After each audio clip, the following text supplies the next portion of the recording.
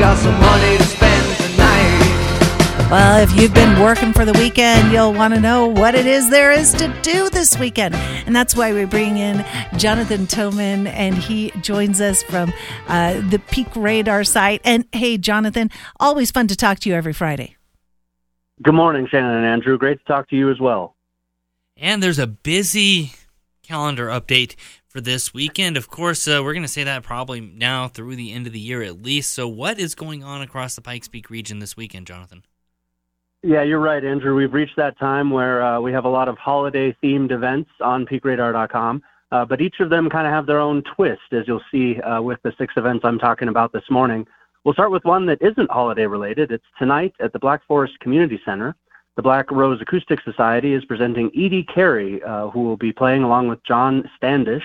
Edie Carey is acclaimed singer-songwriter, Colorado-based, known for her unmistakable soulful voice and warm, engaging presence on and off stage. So some live music. That's tonight at 7 p.m. at Black Forest Community Center.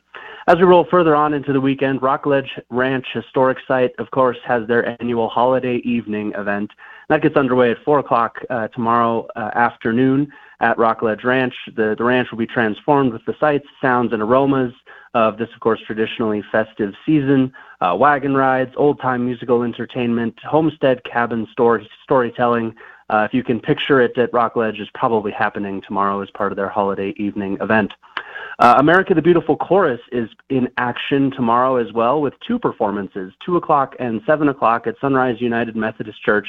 Their presentation of Do You Hear What We Hear? They'll have special guest Velvet Hills Chorus as well. The America the Beautiful Chorus is a men's a cappella barbershop-style singing group that has been performing in Colorado Springs for over 75 years. So a more traditional event to check out tomorrow. The final 3, Andrew and Shannon, the Pikes Peak Roller Derby is hosting a Christmas quarrel, Derby Past versus Derby Future. That is tomorrow night at 7 p.m. at Colorado Springs City Auditorium in downtown Colorado Springs. Flat Track Roller Derby League as they wreck the halls for their final matchup of 2022.